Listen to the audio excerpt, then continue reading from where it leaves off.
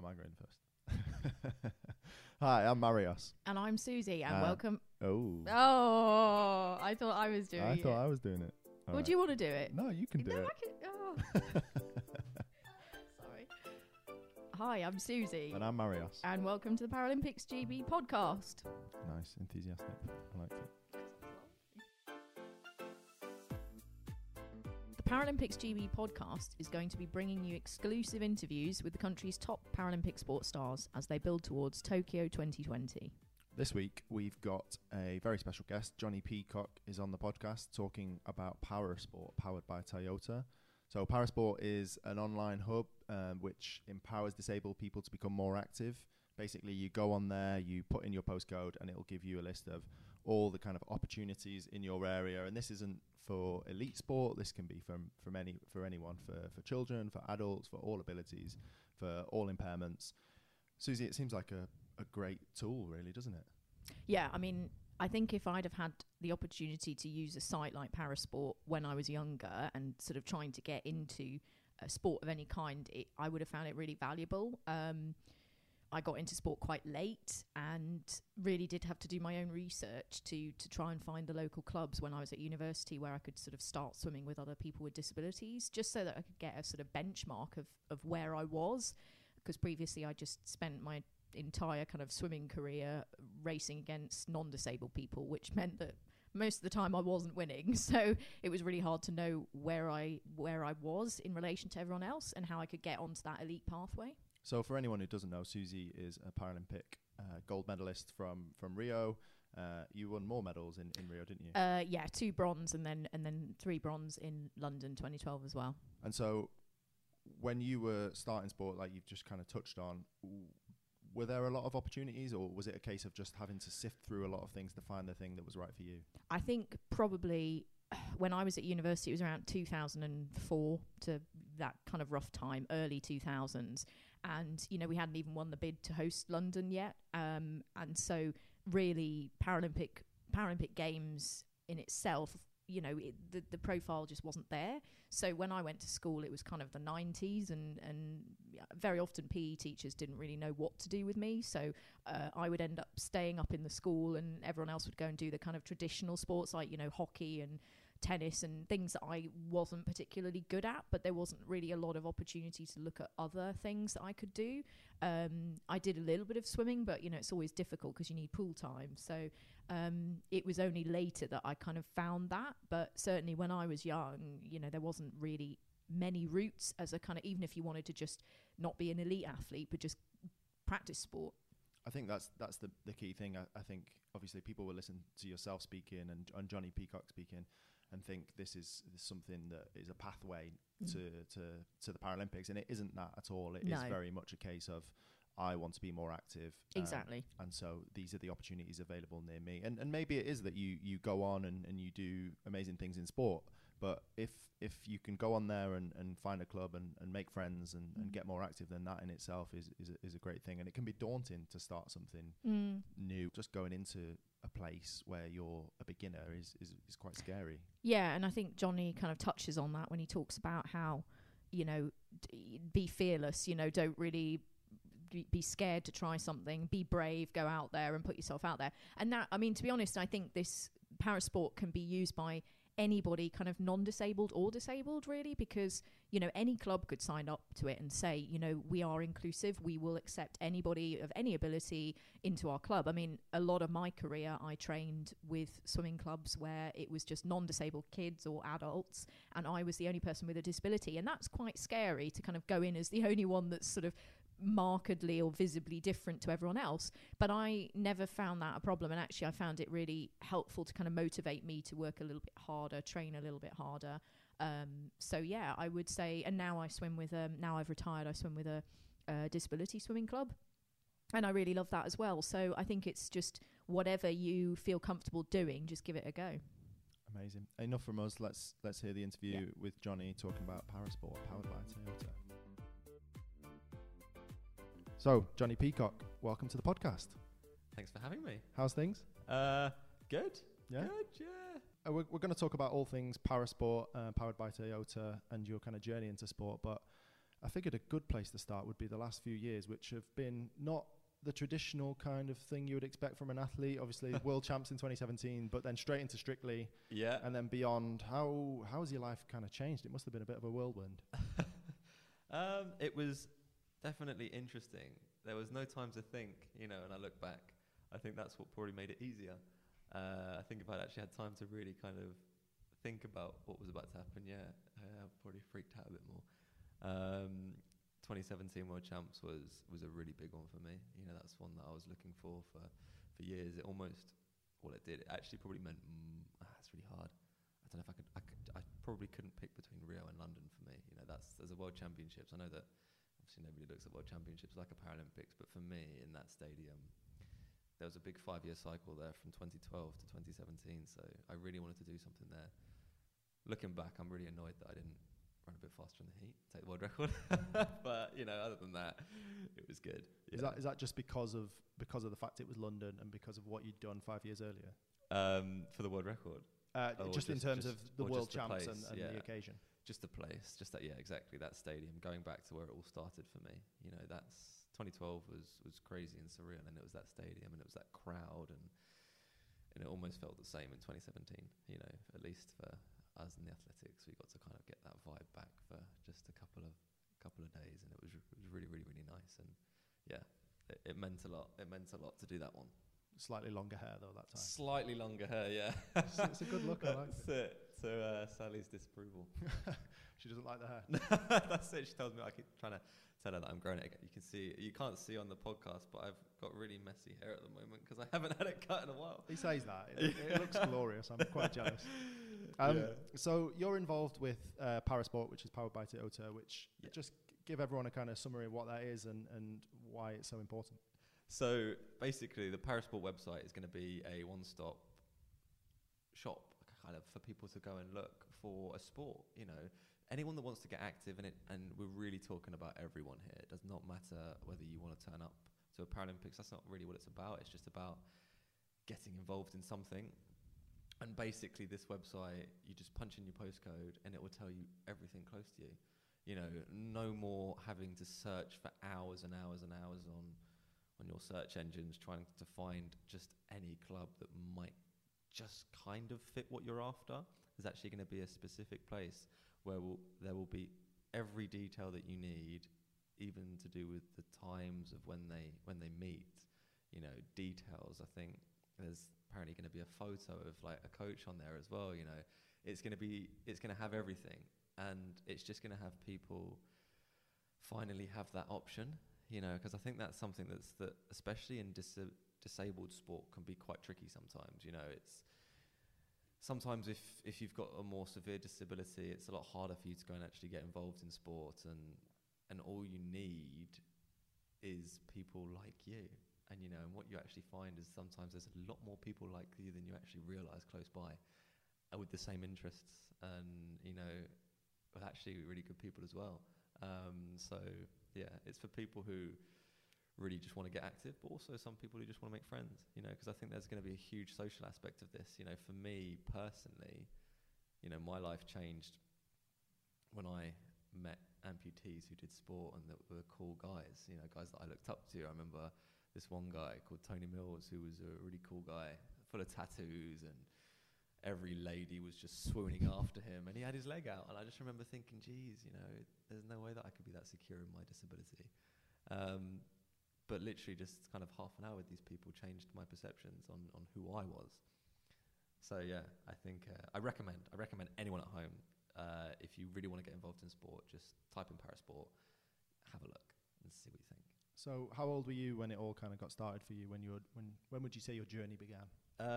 Probably properly when I was 15, 16, I went to my prosthetist, the person that makes my legs, and there was a sign on the wall that basically said, do you like sport? Are you aged 14 to 25? If so, speak to your prosthetist. So I did, and from that she told me about a talent day run by British Paralympic Association in London. I tried out a bunch of sports, athletics being one of them. And then athletics kind of picked me up from that, and yeah, next thing I know, we're getting coached at a local track, and luckily I just kept running a bit faster and faster every competition, and yeah, here I am today. Please tell me you did sport before that, because the thought of you being 15 and then a few years later, sorry, I guess running world records is incredible. So, No, you were a sporty child though, right? Yeah, I love sport. I remember when I was 13, in school, and you get to pick your choices of obviously the subjects. You finally get to choose what you want to do. And I tried to pick both PE and BTEC sport. BTEC sport being a double option, obviously. So I was going to get 3 hits of sport a week, and I was absolutely buzzing. Until my teacher came in and told me that I can't pick both and I have to pick. So I ended up picking BTEC sport purely on the fact that it meant I actually literally got to do more physical activity. So yeah, any bit of sport I've loved. Yeah, every lunchtime, break time, just walk back into class sweating. I remember my maths class actually. There was a fan at the front of class, and I used to make sure that every time I come in after lunch, I was sat at that place with the fan in my face, because I'd just been sprinting around all lunchtime. Yeah, love sport. What was the sport of choice in school? Was it jumpers for goalposts, football? Or? Oh yeah, football. There's a bit of American football at the end too. Yeah, someone started like bringing that into it. Obviously, tag, all the kind of boring stuff.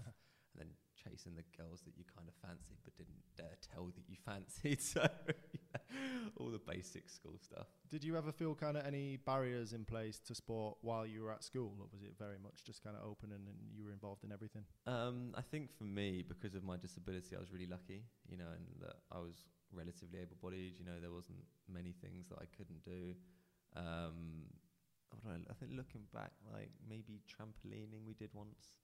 And that was like, there was a couple moves that I struggled with. But yeah, we just tried to kind of try and find a way around that. And there was a lot that we still could do. So that's, one of those things. I think you learn really quickly in disability sport that there's a heck of a lot more that you can do than what you actually can't. It's just people have a tendency to focus on the can'ts.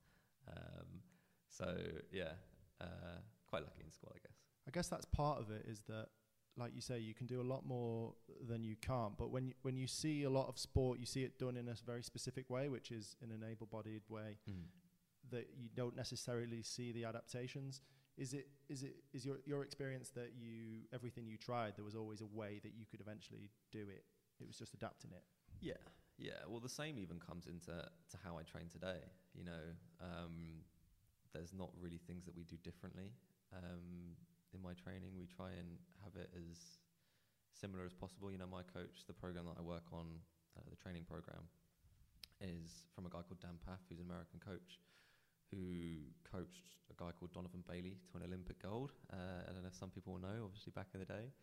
My program is pretty much the exact same as his. It might be a slightly more refined version because it's 20 years later, but it's pretty much exactly the same, and there's nothing really on there that I don't do because of my leg. The only thing maybe is in the gym, instead of squatting, we do step-ups, single leg step-ups, because it's a bit more, kind of hits the single leg a bit better, because I would always cheat in a squat. But that's actually an option within the program itself anyway. So yeah, we just try and stick as close to, I guess, that normal, the baseline as possible. And yeah, you do adapt, but then you realise that there's very clever people in the world and they can adapt things really easily for you.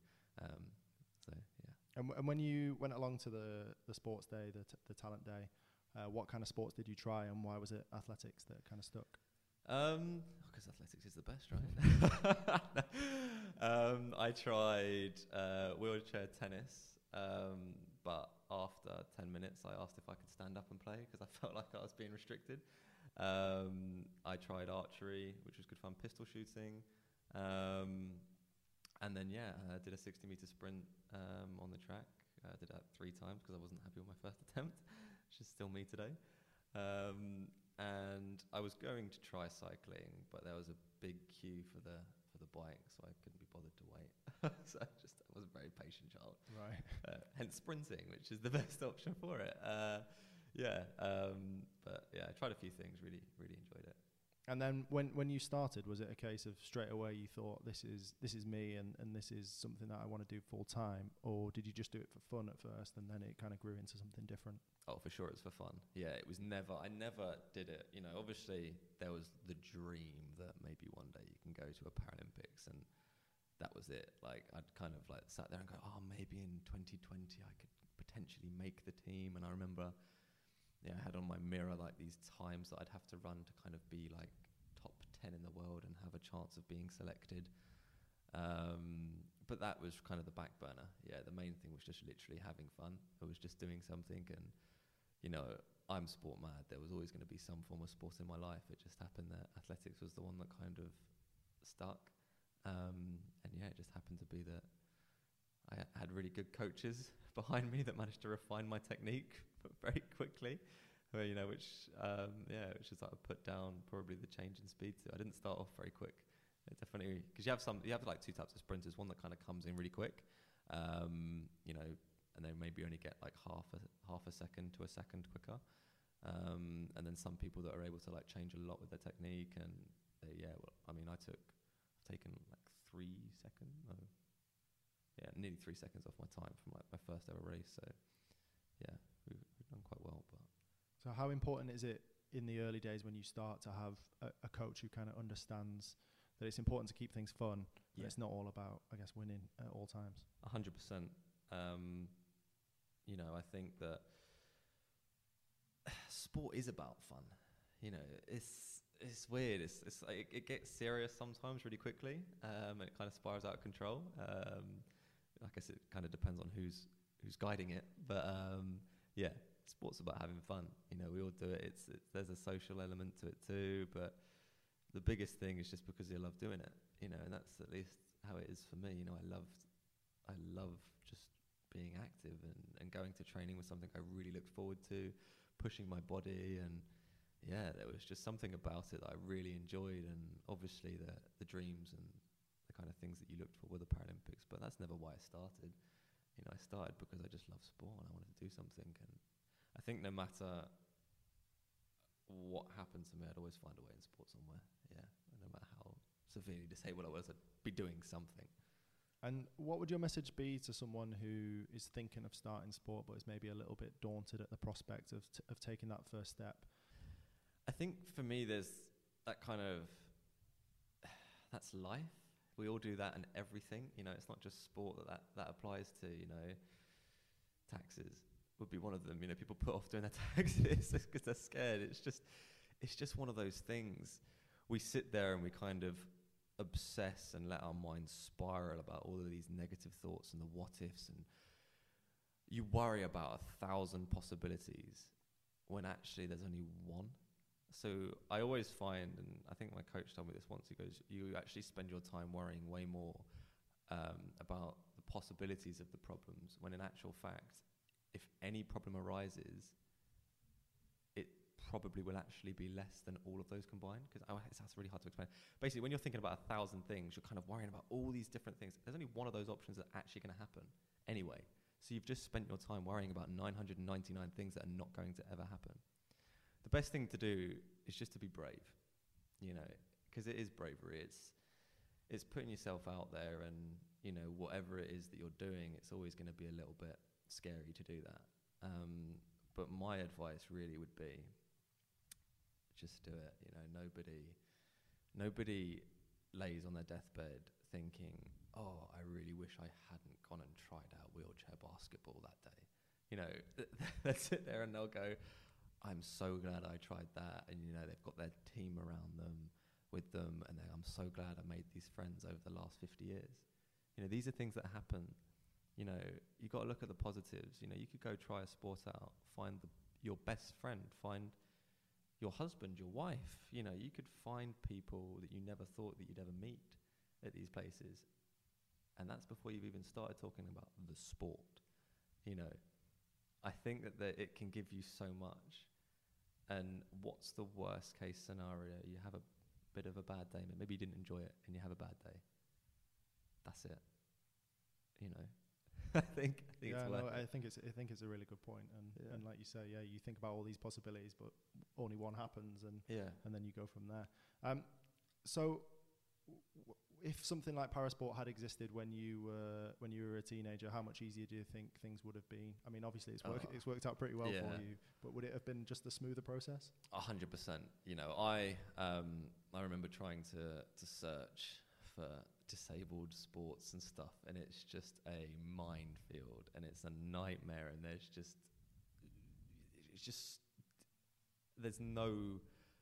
there was no one place for it all. There was just a club here, but it was like this website was set up 10 years ago, and the club doesn't even exist anymore. You know, there was I literally managed to find 2 clubs. I found one with people with learning difficulties and one for amputees, and that was it. Yeah, I couldn't find anything else. So if I'd had this website, and suddenly go around, and actually turns out that there's 100 different sports that you can try in Cambridgeshire, and actually there's about 10 of them that I'd really like, I don't know what could have happened, but I just do know that it would have been a heck of a lot easier, a lot less confusing, because if you can just find somebody's number, you type on a website, actually I want to try that, suddenly that next to it is the coach's number, and then 2 days later you're being involved. It's that simple. Whereas for me it was searching online for about 6 hours since I come home from school until I had to go to bed. And I came out with 2 responses. It's not very good. So you said you had a board with times on, and you were looking ahead to Tokyo 2020. That's 8 years after what turned out to be your first Paralympic Games at London 2012. So what was it that got you to the start line sooner than you thought? It seems like quite a short journey from starting to get serious about sport and then obviously making it onto the team for London. I mean, I just put down to kind of luck and right place, right time, really. I got set up with a really good local coach who just took it easy with me, improved me kind of weekly, monthly, and I kept racing, and my time kept getting quicker. I kept PBing pretty much every race I went to. I did a PB for like 2-3 years straight, really. And then I was super lucky at the end of 2011. I'd run 11:47 that year, which was okay. That was kind of maybe at the time probably about 6th in the world, 7th in the world. And British Athletics realised that I could potentially medal, because if I'd basically run sub 11.2 at the time, that would be potential for a medal. So they thought, you know what, you can do this. We want to give you the best possible opportunity. So they set me up with a coach, Dan Paff, who was in Lee Valley at the time in London, coaching Greg Rutherford, Goldie Sayers, Steve Lewis, top Olympic athletes. So of course, the second that they gave me that opportunity, I jumped straight at it, 100%. I was, please sign me up. And yeah, the guy is a guru, and he knows his sport inside out. Anyone who's met him has said that he's like a book. And yeah, luckily he taught me everything, and yeah, we ran quite fast in our first year and managed to win a Paralympic gold medal, which was unbelievable. I never really thought that was going to happen. What was that moment like in the final on the start line? What's going through your head? And it must have just been so surreal. It's weird in those situations because it's just a job at that time. At that situation, I was really relaxed. I wasn't nervous.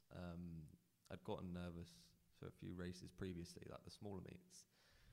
But I wasn't nervous when I stood on that start line, and I think that was just because I felt prepared. I knew that I had the best coach in the field. I knew that I had the best support system around me in the field. British Athletics is incredible for disability athletics. And yeah, I don't know. I felt like it was my time. I felt like I was in a good shape. I knew that if I did everything I could do right, then it was going to be hard for anyone to come close.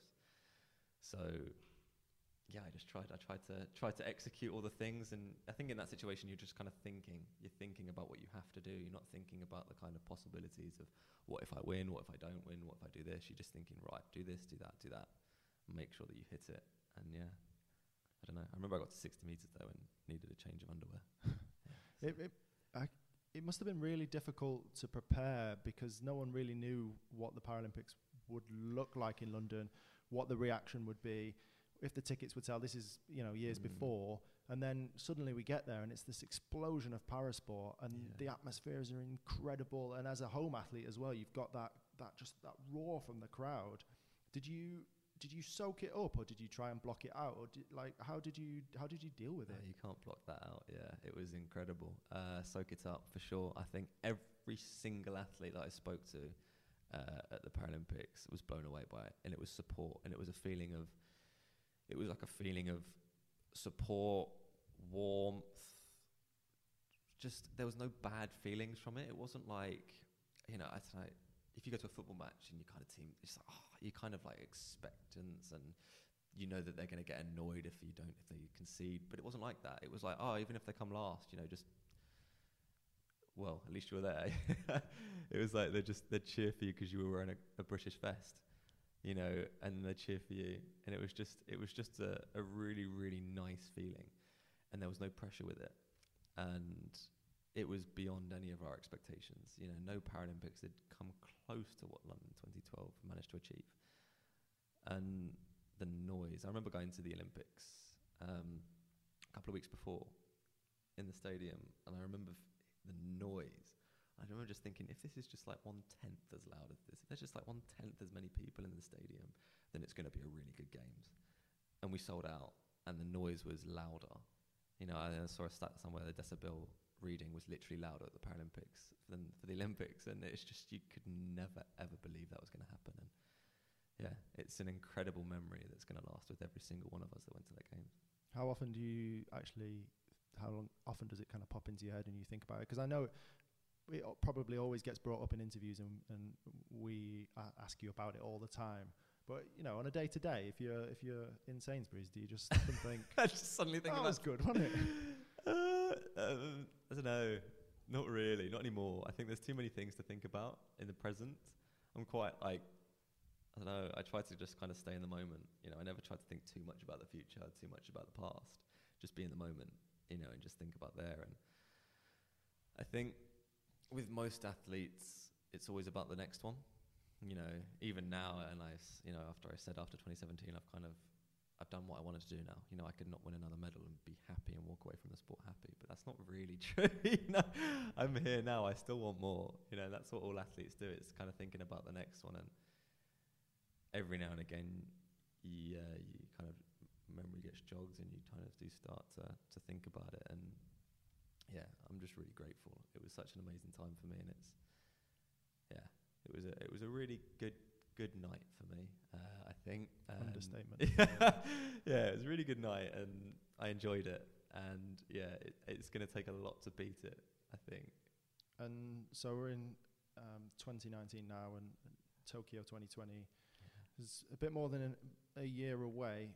Crazy. You've had a bit of downtime. You've not necessarily been competing as much as you have been in the past. Has that been beneficial for you? Do you feel fired up and ready to attack Tokyo now? I don't know, maybe. We'll see. Yeah, for sure. I think that it was weird. I didn't take a break. I wanted the mental break. It wasn't the physical aspect. I wasn't tired or anything like that. I just felt like I wanted to kind of think about other things, let other things take a priority for a year. I was fed up with every decision in my life revolving around my next race, my next training session. So I just wanted a break, and it wasn't that I didn't like training. I still loved going to training every day, but for sure it's back more. I'm really looking forward now. We've done the hard winter stuff. I've kind of got one more race indoors just to get the cobwebs off, really. That's all I'm doing at the moment. I'm just trying to get used to racing again and just enjoying it. Yeah, and it is really nice and chilled now, and I guess the motivation is there, but it never really went, I don't think, but for sure it's kind of made me sit here and realize, right, okay, what's the next target? Worlds in 2019, 2020, world records, there's these things now that we want to hit, and yeah, 3 out of 3 would be really, really nice, but let's see, we're in a good position right now.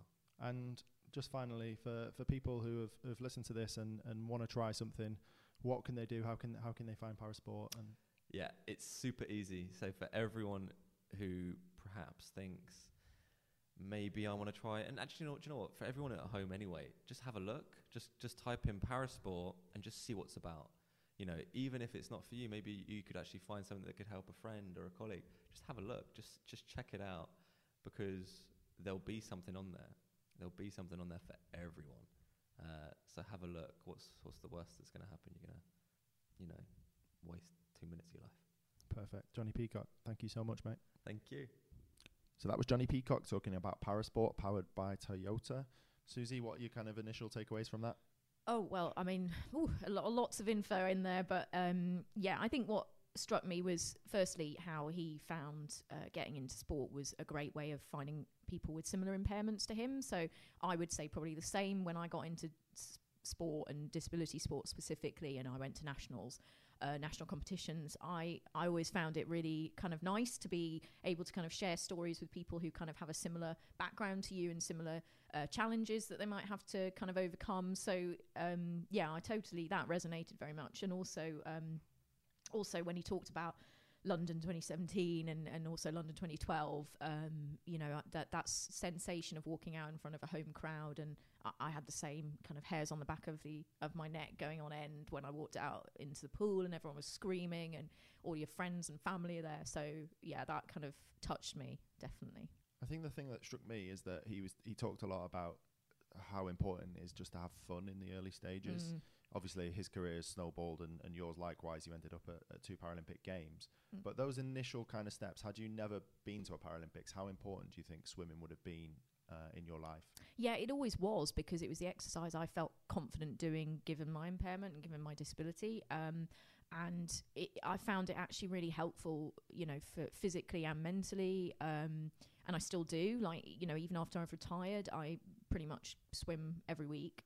And I think, it's important to kind of see it as fun. And he does emphasize that when he talks, because if you're focused solely on, I must get to this point, have goals by all means. But, we all know that life can take you down different routes and you might not be expecting it. So having a fixed plan and not deviating off that plan is probably not the best idea. But then just going into something and enjoying it. And that's certainly what I did when I started out. I didn't think, I'm going to go to London 2012. And, it was very early. It was about sort of 10 years off or whatever. So I wasn't particularly thinking I must aim for that.